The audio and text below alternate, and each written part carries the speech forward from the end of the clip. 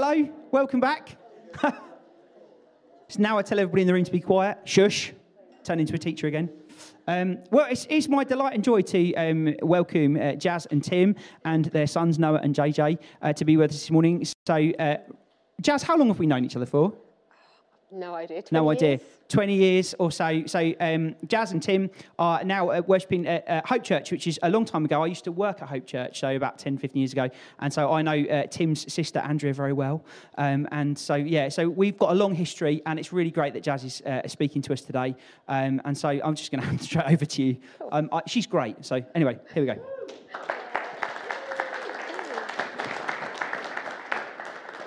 Thank you for making us feel so welcome already. And I'm excited to be in a building. I'm not going to lie to you. It's like I'm in a building with other people.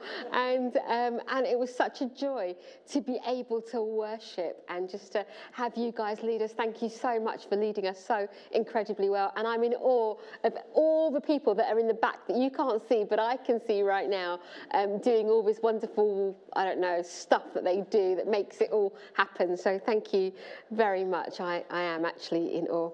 I don't actually know Ashford very well. I have been here a few times, obviously it's a designer outlet centre, but my overriding memory of Ashford is actually, we were those parents. We were those parents that woke our kids up at 3 o'clock in the morning, one Friday morning, and we shook them awake, and they were very little at the time, and we gave them a Mickey Mouse T-shirt and a Mickey Mouse cap and Mickey Mouse socks, and eventually the little one went, "Where are we going? Where are we going? We're going Disneyland."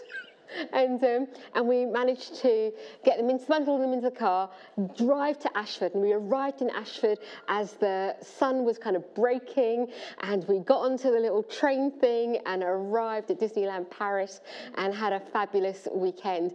But so Ashford for me is like this beautiful portal that takes us to wonderful places. So I have good memories of Ashford. It was funny waking them up this morning, which was at 7:30, significantly later than 3:30. We had a similar reaction this morning at 7:30, let me assure you. But they're here, which is great. But today, what Barney didn't say is I've served the church as an evangelist. That's what I do day in, day out, if you like. And so whenever I preach and wherever I get to preach, I'm always going to end up preaching on why we need to be on mission. That's like my goal, is to help you guys to just kind of, look, you know that you're on mission, but I hope that today, as we look at Scripture together, that actually just you get a little bit more revelation. And I'm going to look at a really familiar passage today, one that we all know, one that we've read many times. If you've got children, you probably read it to your children, and if you've done any Sunday school kind of work, you've taught it there. But I'm really just trusting that you're just going to come with like an eager anticipation for more revelation from God today. Is that cool? So I'm in Mark 2. So Mark 2, I'll give you a moment to turn there, and I'm going to start at verse 1. And it's the story of Jesus healing the lame man who gets dropped from the ceiling. Let's read the story together. A few days later, when Jesus entered Capernaum, the people heard that he'd come home. They gathered in such large numbers that there was no room left, not even outside the door. And he preached the word to them. Some men came bringing to him a paralyzed man carried by 4 of them. Since they could not get to Jesus because of the crowd, they made an opening in the roof above Jesus by digging through it, and then lowered the mat the man was lying on. When Jesus saw their faith, he said to the paralyzed man, "Son, your sins are forgiven." Now some teachers of the law were sitting there thinking to themselves, why does this fellow talk like that? He's blaspheming. Who can forgive sins but God alone? Immediately, Jesus knew in his spirit this is what they were thinking in their hearts, and he said to them, "Why are you thinking these things? Which is easier to say to this paralyzed man, 'Your sins are forgiven,' or to say, 'Get up, take your mat and walk'? But I want you to know that the Son of Man has authority on earth to forgive sins." So he said to the man, "I tell you, get up, take your mat and go home." He got up, took his mat, and walked out in full view of them all. And this amazed everyone, and they praised God, saying, "We have never seen anything like this." It's a wonderful story. And let's just to put it into a little bit of context, Jesus is at this point in his ministry, if you like, his fame had grown. He was known as the doer of miracles and this incredible teacher. And people followed him. And at this point, he'd come home and he's probably at Simon's house. And crowds gathered to follow him wherever he went. And so in this story, we find that a large crowd has gathered in the home and outside the door. And Jesus takes advantage of this opportunity and begins to preach to them. You know, if I had a crowd gathered outside my door, I think I'd probably take that opportunity as well. But while he's preaching, there is a distraction. The roof begins to fall apart. I know that when I'm preaching and I'm looking at everybody, I'm distracted if I see somebody else talking to somebody else. I'm like, what are they talking about? Do I look weird? Has something happened? Like I'm distracted that easily. And so I can't imagine what it must be like to be sitting in a room and to see the ceiling come apart. Like, do you run? But whatever's going on, this man is being dropped down from the ceiling to the floor on his mat. But this is actually my favourite part of the story, because here we find 4 men with a deep enough love for their paralysed friend who find a resourceful way of getting into Jesus. They'd heard of Jesus, they'd heard of his fame, they knew that if they could get their friend to Jesus, he would be healed. And I don't know what the relationship was like between the 4 men and this paralysed man, whether they were all related or whether they just kind of grown up together or just like, you know, spent time together or whatever. But there was a deep enough love between them. There was a crazy enough love between them and enough compassion between them and enough faith within them that they were prepared to take the risk of breaking open somebody's roof and lowering the man to Jesus. Of course, this man could have been healed on another day, but who knew Jesus' diary? He didn't carry around his iPhone with his social calendar engaged in on it. Who knew when Jesus was going to be back in town? But for these guys, they saw the urgency of helping their friend meet Jesus. And it came down to the relationship that they all had between them. And so the men proceed to lower the paralytic on his bed. And then at that point, this incredible exchange takes place. It's actually quite scandalous. Because Jesus doesn't say, be healed. He says, son, your sins are forgiven. And that's like a really random thing to say. It's like a really odd thing. There are 3 things. One is, first of all, Jesus is talking to another adult in the same way a father would speak to a child. Now, it's one thing me saying to my boys, oh, you know, son, but I wouldn't say that to any other adult. That would just be weird. And then secondly, you would expect that the paralytic is obviously looking for healing and not the forgiveness of sins. Jesus has never pronounced the forgiveness of sins thus far in his ministry. He's not known for that. He's known for healing people. So that was a bit of a weird comment.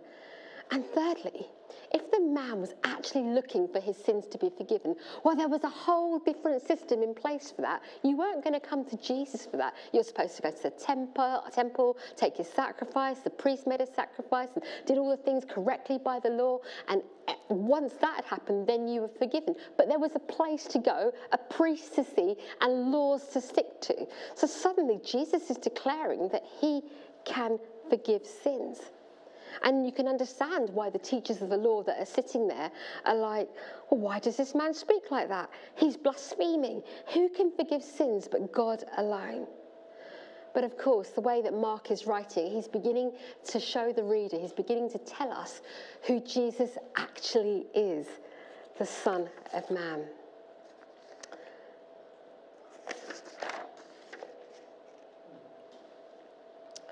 In the room are lots of people, including scribes, intelligent people who knew the law, and they were outraged. And Jesus claimed to be God in that sentence, and because of his disregard for the temple. They think that Jesus is blaspheming. Only God is permitted to forgive sins. Let me try and explain it a little bit more. The Bible's concept of sin always relates to God as the primary one being sinned against. Even sins that are being directed at other people, all sin is first and foremost a sin against God. Thus, for Jesus to forgive people of their sin would be like saying that he was the one who had been sinned against. As you already know, I've got 2 sons, Noah and JJ. And sometimes they like to show their deep, deep love for one another by fighting.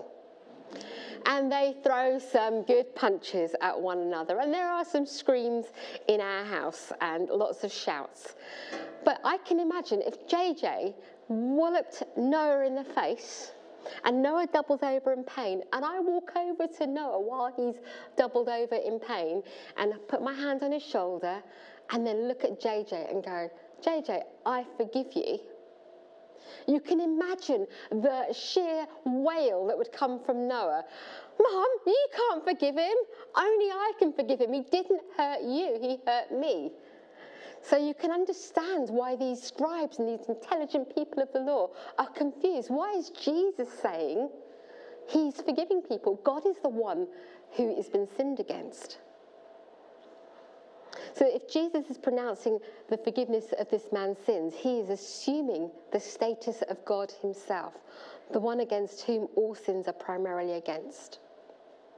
But for Jesus to proclaim the forgiveness of sins outside of the law, outside of the temple, outside of the priesthood, and outside of the sacrifices that were written in the law, reveals that Jesus has come to bring a new means of forgiveness, a new covenant, which is what we were celebrating last week as we celebrated the epic events of Easter. But as Christians, we celebrate those events every single day of our lives. He's risen, and Jesus brings a new means of forgiveness. We are forgiven because of Jesus, and I love that. But the scribes do not understand this and are naturally offended. They're like, this man is claiming to do what only God can do. Blasphemy, wrong. But Jesus discerns their thoughts. And do you know what? He pokes a little bit more. And he says to them, which is easier to say, your sins are forgiven, or rise, take up your bed and walk? It's a puzzling question, as it appears to have multiple answers. On one hand, if only God can forgive sins, it would seem harder of the 2 tasks. One doesn't necessarily need to be God to work miracles the way that one needs to be divine to forgive sins. But Jesus asks them, which is easier to say? Which would make rise, take up your bed and walk more difficult? Because of rising up and being healed is visually verifiable there and then, like you can see that, but you can't see somebody's sins being forgiven. But Jesus wants the scribes and the crowds to know that he has the authority to forgive sins. And then he demonstrates it, he verifies it by saying to the paralytic man, rise up, get up, walk, and he is healed. But in this story, Jesus reveals our greatest need, which isn't a physical healing. You might be here this morning or watching on the screen thinking, well, I ache in my body, or I've done my right leg in, or this has happened and that's happened. But actually, he isn't talking about that as his greatest need. He's talking, our greatest need is the forgiveness of our sins. So that happened through the death and resurrection of Jesus. And if that means that Jesus has forgiven you your sins, even if you don't feel forgiven or feel like Jesus could never forgive you for what you've done, it doesn't matter, because you don't create your own forgiveness, do you?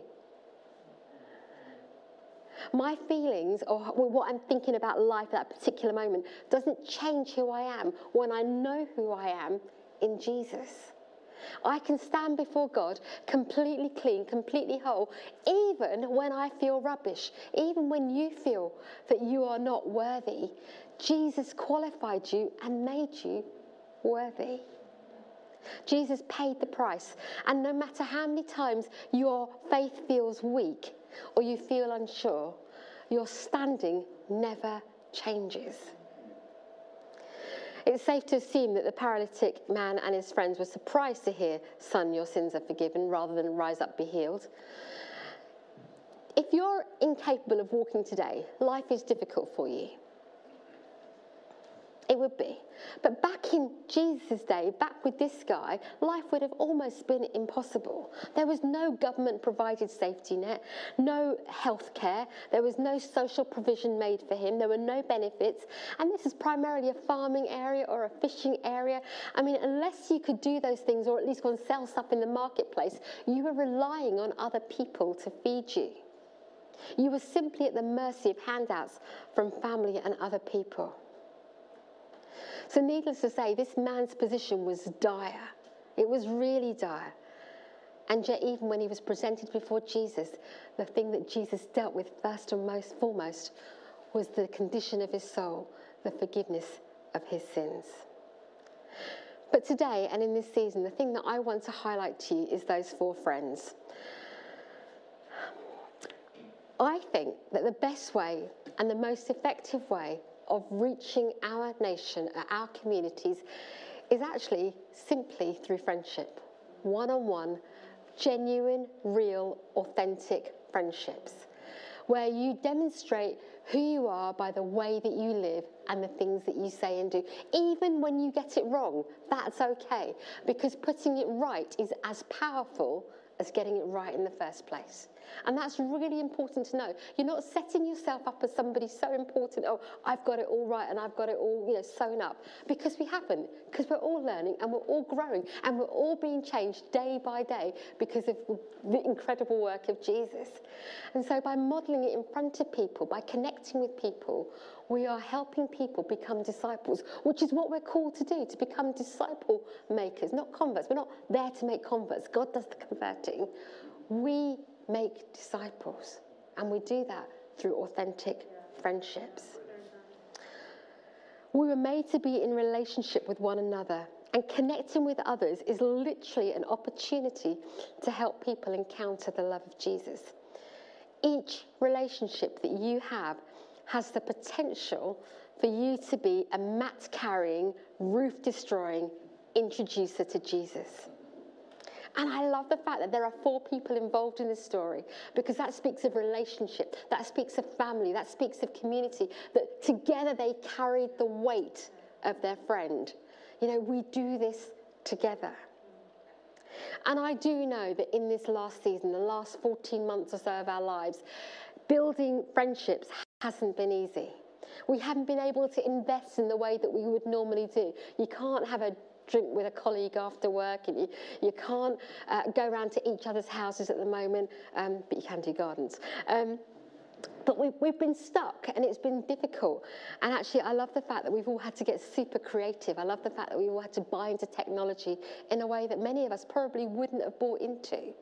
But we've got a hold of Zoom. We understand live streaming. We know that our WhatsApp never stops. And we've had to get creative. And obviously, I'm not encouraging you to be so creative that you take the roof off your neighbour's house, because that would be wrong. But you might want to take a fence panel away from the garden. But my challenge to you this morning is literally to go and ask God, where can I take the roof off in the relationships that I have? And obviously, I don't mean that literally.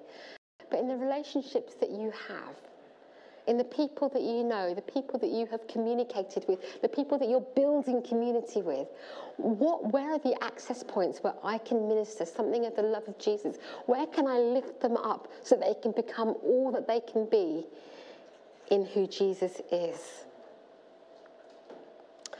I think in the last 14 months or so, we've been in a season of training. And God has been training us in all sorts of new ways. And we've had to take God at his word when he says he's everywhere all of the time. And we've had to take him at his word when he says that he's with us, that we're never on our own, even when we felt on our own in the last few months. We've had to grow in our capacity to engage with God and to serve others. We've had to be super creative. We've learned a lot of skills in the last 14 months. We need to look at how we can build new friendships and maintain the old ones. I I'm naturally an extrovert, I know that. And so I don't struggle with talking to people in the supermarket line, you know. And actually, while we have been lining up over the last year or so, I've talked to so many people. But that's the way I'm made. I'm like, I'm going to talk to people and just build friendships with them. And that's what I've been doing in our community. That's just something that I've done. I just want to throw that out as a freebie to you. In this season, our world has become smaller, more intense. And although this country has been in lockdown, as of tomorrow we begin to sort of unlock a little bit more, don't we? We know that God has never been on lockdown. And he's calling you to make disciples. And so my encouragement to you is to go again, to build community. You've got this fabulous building. You've got this incredible resource. I know that you've done your fair share thing. I know that you've got this community groups that you're doing. Do more. I'm encouraging you to do more. And the reason that I'm bold enough to say do more is because we have a God of the more, a God whose resources are unlimited, and a God who wants to bless you with those resources. So remind yourself that you're in a neighbourhood for a reason and for such a time as this.